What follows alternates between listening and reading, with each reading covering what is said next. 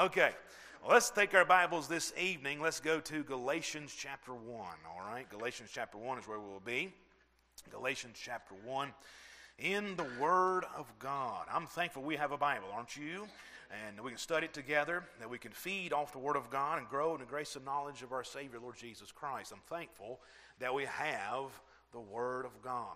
And I'm thankful we can go through each book together, verse by verse, line by line, chapter by chapter. And by the grace of God, I want to do that, all right? God lets me preach long enough, live long enough, do that whole thing all the way through the whole entire Bible. But not today, all right? But we're going to be in Galatians chapter 1 this evening. Now, as we've come to Galatians chapter 1, we're going to read verses 1 through 9 in just a moment. And then as you're turning there, please keep in mind the overview or the bird's eye view of the book of Galatians as a whole. I think as we do that, it'll help us to keep all the context in mind of why Paul is writing and that kind of thing. So keep in mind the overview, all right? Paul is writing around the time period of 55 to 60 AD. He's writing to the churches in Galatia, in that region of Galatia. There's many churches, many cities, and many believers in this region. But Paul is writing to the churches of Galatia. He's writing for this reason. There are false teachers that have crept in and began to teach another gospel, began to preach another gospel. False preachers, false teachers creeping in and leading God's people astray unto another gospel, all right? So, with all this going on, Paul, lovingly yet sternly, sits down, picks up his pen, and begins to write and contend for the faith. Begins to warn the sheep that they're being led astray by another gospel, which is not the real deal, all right? He does this, why? Because he loves truth. He loves the gospel, and he loves Jesus, and he loves the church. So he writes all these things because of that motivation. There is no other motivation for Paul other than I love Jesus and I want to serve him, all right? These other false teachers have many other motivations, but that was definitely not theirs because they love the Lord and love truth. No, they love themselves and want a gathering after themselves, all right? But Paul sits down and begins to write, and he says these words. And we'll start in verse number 1, go down through verse number 9. Paul, an apostle, not of men, neither by man, but by Jesus Christ and God the Father, who raised him from the dead, and all the brethren which are with me, unto the churches of Galatia. Grace be to you and peace from God the Father and from the Lord Jesus Christ, who gave himself for our sins, that he might deliver us from the present evil world, according to the will of God and our Father, to whom be glory forever and ever. Amen. Verse number 6. He jumps into the meat of what he's trying to say. I marvel that you are so soon removed from him that called you unto the grace of Christ unto another gospel, which is not another, but there be some that trouble you, and would pervert the gospel of Christ. But though we, or an angel from heaven, preach any other gospel unto you than that which we have preached unto you, let him be accursed. As we said before, so say I now again, if any man preach any other gospel unto you than that ye have received, let him be accursed. Now we began looking at these verses last Wednesday. We took notice of two things thus far. We saw in the first few verses, verses 1 through 5, we found Paul's authority. And really you find that in the very first phrase of this book of the Bible when Paul says, Paul, an apostle. He was letting the Galatians know it wasn't just anyone writing to the churches in Galatia. Not just anybody. Not just any other teacher, any other preacher, any other apostle. No, it was the apostle Paul writing to them, the very man that they loved. The very man that loved them, the very man who brought the gospel of Christ to them to begin with and preached unto them the gospel of Christ to begin with. This is Paul that they highly respected and whom they highly loved and who he highly loved them. This is not just any man, no, this is Paul. And so that carried a lot of weight with these individuals, as it should. It carried a lot of authority. So Paul's letting it be known, look, it's me writing to you. I'm writing to you not as a servant, not as a fellow soldier, fellow laborer, but rather as an apostle. Again, establishing the authority behind this written letter to the churches. He says, look, I'm an apostle Paul, the one who Jesus has sent, commissioned me to come to you. Remember, that's who it is. He's establishing his authority and letting them know who's writing unto them. Then we saw this, all right? We saw this. This is kind of where we camped out a little while. But we saw Paul's astonishment. Now, Again, Paul uses a word that should have really humbled the readers, especially if the readers had any kind of spiritual sensitivity about themselves at all. But he says this in verse number 6. Look at it again. He says in verse number 6, I marvel because you're so soon removed from him that called you unto another gospel. Moved from him that called you unto the grace of Christ unto another gospel. But he uses this word, the word marvel. Now, we looked at this last time, and because we want to be reminded of it, because it carries the idea of a surprise, but not a surprise, as in a happy sense of surprise, but rather this marvel here is a sense of surprise as a disheartened surprise. This is a disheartening surprise, and it would come from something very unexpected. So, Paul was unexpectedly surprised and heartbroken that these believers that he loved, he taught, he helped, he preached to, were so soon, made a hasty decision, so soon removed from the grace of Jesus Christ to another gospel. He was shocked by it. He was astonished by it because it was unexpected. So we see he was astonishment. He marveled. Just absolutely floored by this. We've all had that emotion, that experience before, no doubt, by a friend or a loved one or whoever. You're just shocked by something they did, shocked by something they said, and it floored you. Look, take that emotion and put it into the text at this moment because that's how Paul is feeling, okay? So we see his authority, we see his astonishment, and then number 3, here's what we're going to dive into this evening. We dive into this. Number 3, look at this, another gospel. All right, look at verse number 6 again. I marvel that you are so soon removed from him that called you unto the grace of Christ, here it is, unto another gospel, which is not another, but there be some that trouble you and would pervert the gospel of Christ. All right, notice again in verse number 6, this word, another gospel. This word, another, in the Greek is this, it's heteros, all right, which means opposite, and meaning the opposite of nature, the opposite in form, the opposite in class, and even the opposite in kind. So this another just means something that is completely, absolutely, polarizingly different. And of course, in the context, what he's referring to... Somebody give me your gun. No, I'm just kidding. Shoot that thing. No, but what he's referring to is what's polar opposite here is referring to another is the gospel, a completely different gospel than the true, real gospel. The another gospel is completely different than what Paul has preached to them. Now, in order to know that something is different, that something is not exactly the same, that something is false, that means you need to know what is true, what is genuine, what is right. Would you say yes to that? To know what's wrong, you need to know what's right. To know what's true, you need to know to know what's false, you need to know what's true. That be an accurate statement? Okay. I've been told that people who are very good at spotting counterfeits, whether it's counterfeit money, whether it's counterfeit jewels or whatever, they're very good at spotting this, not because they study counterfeits. Understand counterfeits, they change with the wind. There's something new counterfeit every day, right? But they don't study counterfeits. What they study is the real thing.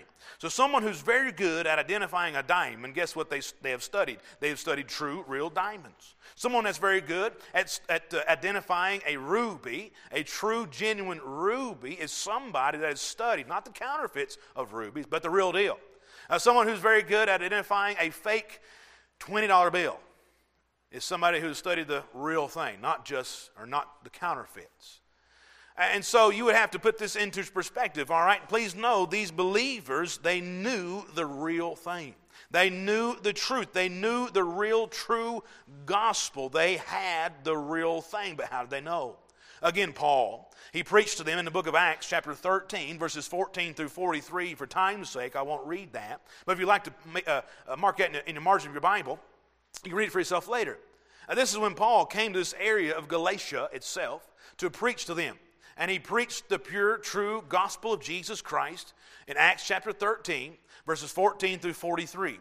But especially in verse 38 and 39, he makes it very clear. He says these words, "Be it known unto you. Actually, let's look at that. All right, I want to read that, those two verses for us this evening. Acts chapter 13, look at it with me if you will, if you like to. Acts chapter 13 is where we'll be, and let's read at least those two verses of verse 38 and 39, all right? Because here's what the Bible says. Paul preaching to these individuals, "Be it known unto you therefore, men and brethren, that through this man," talking about Christ, "is preached unto you the forgiveness of sins. And by him," that's Jesus, "by him all that believe are justified from all things, from which you could not be justified by the law of Moses." But he starts out with these two words as he comes to the close, the end of his message he's preaching. He says, "Be it known unto you." What was he trying to say? He says this, you had better mark it down. You had better get it down. Don't forget this. If it was me saying it, I'd say put this on the list, all right? Kenny's heard that a lot this week. But anyway, I'd say mark it down. Don't forget this. We've got to do this, right? Mark it down. "Be it known unto you." What I'm about to tell you is the absolute truth. That's what he was saying. That's what he was saying. So, these individuals, they knew the truth. They knew the gospel. They knew, according there in Acts chapter 13, who it was that forgave their sin.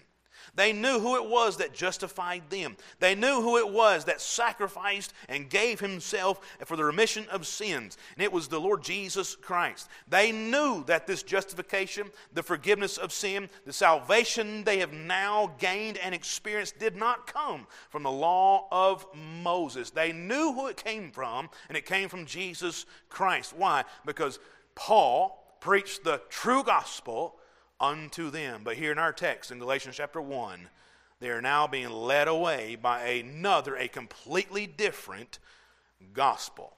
And by the way, this another gospel was no gospel at all. This another gospel was the false gospel of by law through works instead of by grace through faith. And we'll get to that in just a moment. So understand there's another gospel here. And it's one that's completely different from the real thing. So notice that. Okay, number 4. Notice this. Paul's adversaries. Okay, look at verse number 7. After he talks about he's marveled they're so soon removed from him that called you the grace of Christ unto another gospel, which is not another. And he says this, verse 7, but there be some that trouble you. And if you have a habit of marking your Bible, circle that word some, all right? So there be some. Paul is letting them know that he knows there are others out there and among them that are bringing in false teaching, false doctrine, and a false gospel. And those some, whoever they were, we don't know their name, but whoever they were, they are adversaries to the true gospel of Jesus Christ. They're adversaries to the true believers. Adversaries, listen, to the church of Jesus Christ. And here's what these adversaries were doing. Look, take note of these words. Look at verse number 7 again. Which is not another, but there be some that, circle this word, trouble you. That trouble you. This word means here, trouble, means to cause one to have inward commotion. It means to take away the calmness of mind. It means to make you restless, to stir you up, to strike one's spirit with fear and dread, to make someone anxious or distressed, to confuse the mind by suggesting doubts. This is what these, Judaizers that were coming to Galatia were doing to the flock of God. Were doing to the churches of Galatia. They were causing great fear and restlessness and doubts into the hearts and minds of God's people. And they were getting stirred up. The peace that they once had was there no longer. Why? Because of another gospel. And they were being troubled by it. Now, to try to illustrate this, I'm going to try to. It's almost like, let me take this paper off this water bottle here, all right? It's almost like you have like a peaceful, calm day on the water, all right? But then a sudden storm arises out of nowhere, and it's not peaceful anymore. So it's almost like this water bottle. You would say the water inside is pretty calm for most part, yes? All right. And all of a sudden, it's troubled by doing like this. It's just always stirred up, always moving around, just won't stop. Just keeps on stirred up. That's the kind of the wordplay here of being troubled. Just always stirred up. At one time it's very peaceful and calm. Why? Because you have the Prince of Peace in your heart. And all of a sudden, these Judaizers teaching another gospel stirs all of that up. And they're confused. They're troubled. They don't know what to do and which way to turn. And they're slowly turning away from the true gospel unto another. And they have no peace within. Listen, grace always leads to peace. You can even see that in verse number 3 of Galatians 1 when Paul says it this way, grace be to you and peace from God the Father. Listen, grace leads to peace. But at this moment, these Galatian believers were not experiencing any peace. Why? Because they had deserted the grace that they once knew. And they were moved to another gospel because they were troubled.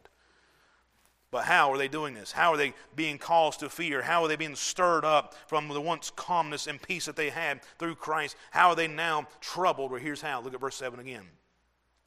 Which is not another, but there be some that trouble you, and here it is, and would pervert the gospel of Christ. These Judaizers, understand something, were perverting the gospel of Jesus Christ. Now, the word pervert here, it means to turn about, to change, or, here it is, to reverse. So these Judaizers, they were changing the true gospel. They were reversing the gospel of Christ. And we can kind of get a glimpse of what these Judaizers were teaching when it came to different churches established in Galatia. All right? Here's what they were teaching. And if you want to, again, put in the margin of your Bible, Acts chapter 15. Okay? I'll read verse number 1 for time's sake this evening. But Acts chapter 15 and verse number 1, the Bible says, and certain men which came down from Judea taught the brethren and said, all right, men from Judea, this is where they get the word Judaizers from, all right? Men from Judea, from a strict Jewish traditional background, here's what they were teaching. Taught the brethren and said, except ye be circumcised after the manner of Moses, ye cannot be saved. That's what they were teaching. They were teaching saved people this. Already born again believers, this. You cannot be saved unless you're circumcised after the manner of Moses. Moses here, of course, being representative of the law, and circumcision was the covenant act to acknowledge that you are following the law. So here's what they were saying. They were saying you cannot really, truly be saved unless you are truly, really following the law. So in this context, these false teachers were taking these born-again, truly saved, born-again, heaven-bound believers, here's what they were doing, taking them from grace back to law. Taking them from grace back to law. Instead of the law allowing them to lead them to the grace that's in Jesus Christ, which, by the way, that's the intention behind the law, all right? Understand that, please. Let me read this to you. Galatians chapter 3. We'll get there eventually. But Galatians chapter 3, verse 24 through 25 says this. Wherefore, the law, Paul speaking, he knew the law better than these Judaizers, by the way. He says this, wherefore the law was our schoolmaster, meaning it's like a private tutor. Anybody had to have a private tutor in school? You had to? Yeah. All right, a couple of us. All right. Had to have a private tutor. In English, amen. All right. Because we don't speak English, we speak American Appalachia. Yeah, but anyway. Yeah, thank you. So anyway, we had to have a tutor, so it's like a one-on-one individual to bring you along. Okay, that's what a schoolmaster here is. It's wherefore the law was our schoolmaster to bring us like hand in hand. I'm going to take you along the way, bring you to where you need to go, bring us unto Christ, that we might be justified by faith. He didn't say justified by law, justified by faith. But after faith has come, we're no longer under a schoolmaster, but here, this is what these Judaizers were trying to do, bring them back to that schoolmaster, bring them back to that law. Look, keeping the law, understand something. We know this, but I'm going to remind you, but keeping the law will not bring about salvation. The law, though, should bring us to the person of salvation. That's what it should do. The law, well, understanding the law in the Old Testament, that kind of thing, should bring us to Jesus, meaning this. Here we go. Keeping the 10 Commandments, understand, will not bring about salvation. It will not bring you into the exact right relationship with God. Saying I'm keeping the 10 Commandments is how I'm going to get to heaven ain't going to get you there, okay? That's about as plain as I can put it. But as you try to keep the 10 Commandments, which, by the way, the 10 Commandments, just a little footnote here, is more like the main points to a message. And then under those main points, you got a bunch of minor points. And of the minor points of the law and of the commandments were about 613, okay? So when someone says, you ask them, how do you know you're going to heaven? Well, I'm just keeping the commandments. Oh, which 613 are you keeping? You know, they'll be like, the 10 ones, you know. Well, look, that's just the main points, really, if I had to put it up, trying to paint a picture for you. So when someone says they're trying to keep the commandments and this will get them or gain them access into heaven, I want to tell you something. They're lying, okay? Because they can't. It's not possible to keep the commandments. So, as you try to keep them, you quickly find out you can't, and therefore you try to find mercy somewhere. And hopefully, a merciful judge. When you break the law, anybody ever broke the law? Don't raise your hand, just kidding. When you break the law, when you get a speeding ticket and it's really bad, you can go before a judge and have a prayer for judgment. You know, you actually what you're doing, you're begging for mercy is what you're doing, kind of thing. When you break the law and you've been caught and you've done what's wrong, you hope when you have to go before a judge, that judge is very compassionate and merciful. And that all depends on how the guy before you was, all right? And if they rubbed him wrong, well, good luck, okay? But anyway, but you want a judge that's merciful. And when you break the law of God's law, you want God to be merciful. But where are you going to find that mercy? You ain't going to find it in the law. But you will find it in Jesus Christ. Again, that's what the law does. It should bring us, look, we've broken God's law. Every man has sinned. Everyone's come short of the glory of God. Everyone has missed the mark, okay? We've all done it. We've all lied, which, by the way, that's part of God's law. Don't do it, and you've done it. We've all broke the law. We all have. And so we need mercy because of that. But where is that found? Not in the law, but in Jesus Christ. The law should bring us to a merciful judge, which is Jesus Christ. And when you come to Jesus, you will find there is much mercy and great grace and enough to spare. Amen. So understand, we don't have a relationship with God by keeping rules and regulations or by keeping the law. No, we have a relationship with God through His Son, the Lord Jesus Christ. Romans chapter 5, verse 1 through 2. Therefore, being justified by faith, we have peace with God through our Lord Jesus Christ, by whom also we have access by faith into this grace wherein we stand and rejoice in the hope of the glory of God. So the law should bring you to Jesus. Why? Because you can't keep it. But Jesus can keep you.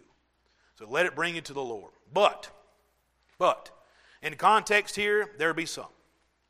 There be some who are troubling these believers. There be some who are casting horrendous doubt in the mind of these new Christians by perverting the gospel, by bringing them back to the law, by reversing them back to the law. That's what's going on in its immediate and historical context, okay? Here's application. Today, we don't have Judaizers who are necessarily coming over from Judah, from the synagogues in that region to our churches here today, trying to bring us back into their Jewish tradition. There might be some, but that's not real prevalent, all right? But there's still those today who would pervert the gospel. There will be those today who would say that salvation is this way. Yes, you need to believe on Jesus, but you also need to be baptized. Believe, yeah, but you better be baptized too. I don't know if I mentioned this in service or not. I think I mentioned it in a Bible study one day, but it wasn't in an auditorium service.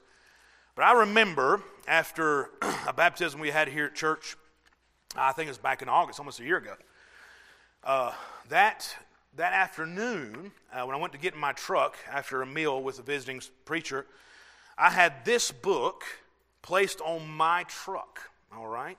And it was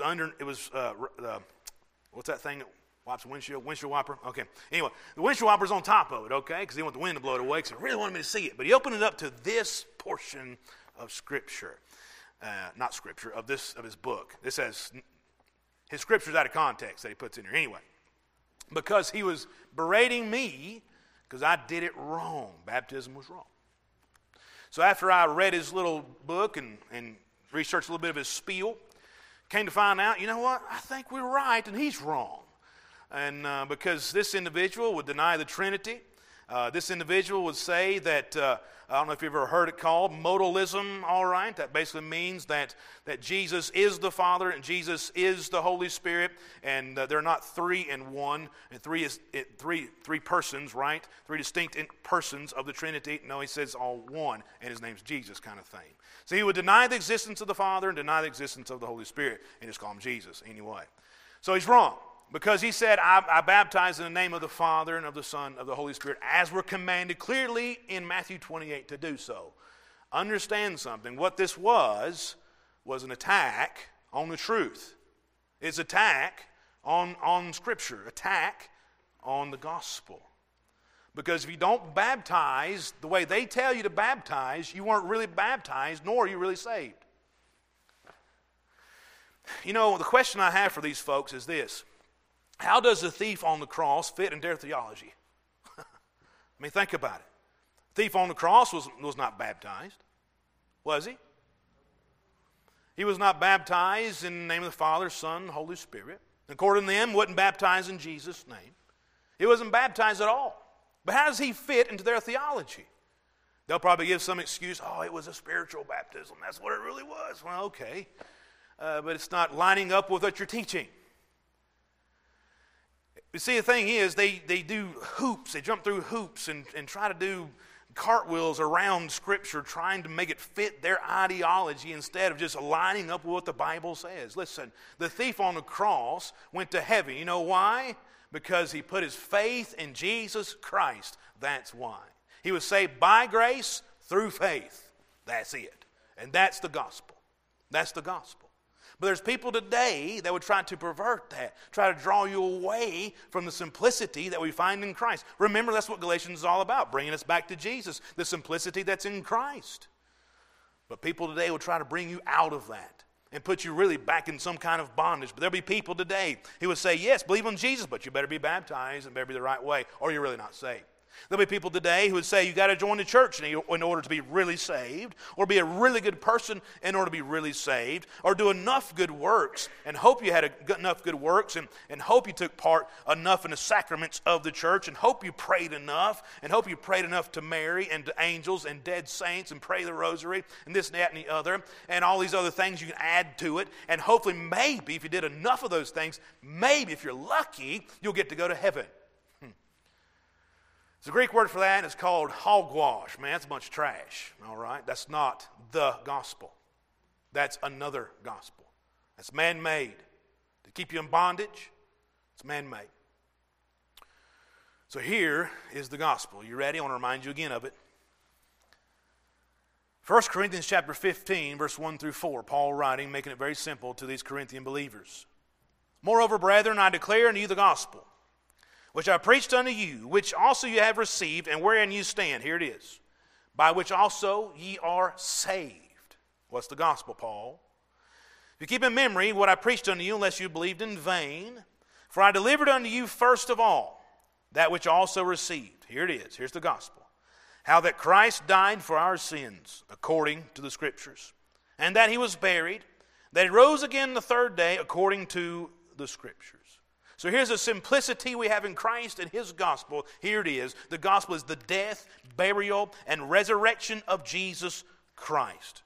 Therefore, because of what Christ has done for you and I through his death, through his burial, and through his resurrection, what he has done for you and I, he alone is the only one who has the authority to define and offer salvation. And here's how he offers it. Ephesians chapter 2 and verse 8 through 9, for by grace are you saved through faith, and that not of yourselves. It is the gift of God, not of works, lest any man should boast. Period. Salvation is by grace through faith in Christ alone. Nothing else. Nothing else. So Paul, he made it clearly known to these individuals the gospel, but they were adversaries. There are adversaries who were troubling the believers, adversaries who were perverting the gospel. And here's what Paul had to say to those people, those some others who would trouble and pervert the gospel. Here's what he says. Look at verse number 8. Verse number 8 and 9, he repeats himself here. And by the way, when the Scripture repeats itself, it's not because it forgot what it said. It's for emphasis. And Paul is making a great emphasis here. Look at it, verse number 8 and 9. But though we or an angel from heaven preach any other gospel unto you than that which we have preached unto you, let him be accursed. Highlight, underline, circle that word, accursed. As we said before, so say I now again, if any man preach any other gospel unto you than that we have received, let him be accursed. Now, this word accursed here in the Greek is this, anathema. And this word means something dedicated for destruction. It means something that is set aside to suffer the most extreme of sufferings. And we know the place that is set aside for the most extreme of suffering. The Bible makes it plain and clear. That place, which is real, by the way, is the place of hell. All right? You can find that in Matthew chapter 10, verse 28, Luke chapter 16, verses 19 through 31. The devil don't like it, does he? No, he doesn't. Anyway. You can find it in Luke chapter 16, verse 19 through 31. And, of course, you can read about it in Revelation chapter 20 when it talks about the lake of fire. But that place is reserved for the worst and extreme of suffering. So, in essence, here's what Paul is saying. If someone preaches another gospel, a false gospel, here's what he's saying. Let them be accursed. Let them be anathema. Let them go to hell. That's what he's saying. So, would you agree with me this evening? This will be some serious wordage that Paul is trying to get across to these believers about the false teachers they've allowed to come in and to teach them of another gospel. That's some very serious wording. Very serious wording. But this is how serious Paul is about the true gospel of Jesus Christ. This is how serious Paul is about the truth. This is how serious Paul is about the church. This is how serious Paul is about these believers he loves so dearly. I like what one author said. He said, the gospel is God's remedy for the lost. How fearful a crime, therefore, to try to poison the well of salvation. And Paul was trying to warn them to not go after another gospel. So, this false doctrine, these false teachers, they're bringing this false doctrine into the churches, whether knowingly or unknowingly. Listen, here's what they were doing. Allowing the church, allowing the truth to be attacked by the devil. It was an attack on the faith. It was an attack on the fellowship of believers. It was hurting, dividing the churches there in Galatia. And Paul was having none of it. So he sits down right in the very beginning of the letter and he makes this announcement. If they're going to preach another gospel, let them be accursed. Ooh, I don't know about you, but if I got this letter from Paul as the elder of that church in Galatia and I read that, and I'm like, ooh. Jethro from Judah, you may want to leave right now, friend, all right? Paul is a-coming, okay? And so is Jesus, and you better get right or you're going to get gone, you know what I'm saying? But that's some serious wording that he's giving to these individuals. Because anyone that was going to be a part of a false gospel was going to be accursed. So, Paul, he wasn't messing around. He wasn't playing patty cake with these guys, and we shouldn't either. We shouldn't hold hands with false gospel teachers or preachers. We need to mark them and avoid them. So Paul starts out with a bang, and we're only nine verses into this book, but he starts out with a bang, starts out strong, and lets them know what this is all about. But understand, this does not come from a heart of hate. This does not come from a place of pride. This comes from love. From a love for the Lord, a love for the truth, a love for the gospel. Again, that is the central theme of this entire book is the gospel of Jesus Christ. It's Jesus Christ the Lord. That is the central theme. And so his love for the Lord, his love for the truth, his love for these believers, that's his motivation. And yes, he starts off strong, but he needed to. Because you shouldn't have to mess around. We don't need to mess around with false teaching and false gospel. He said, let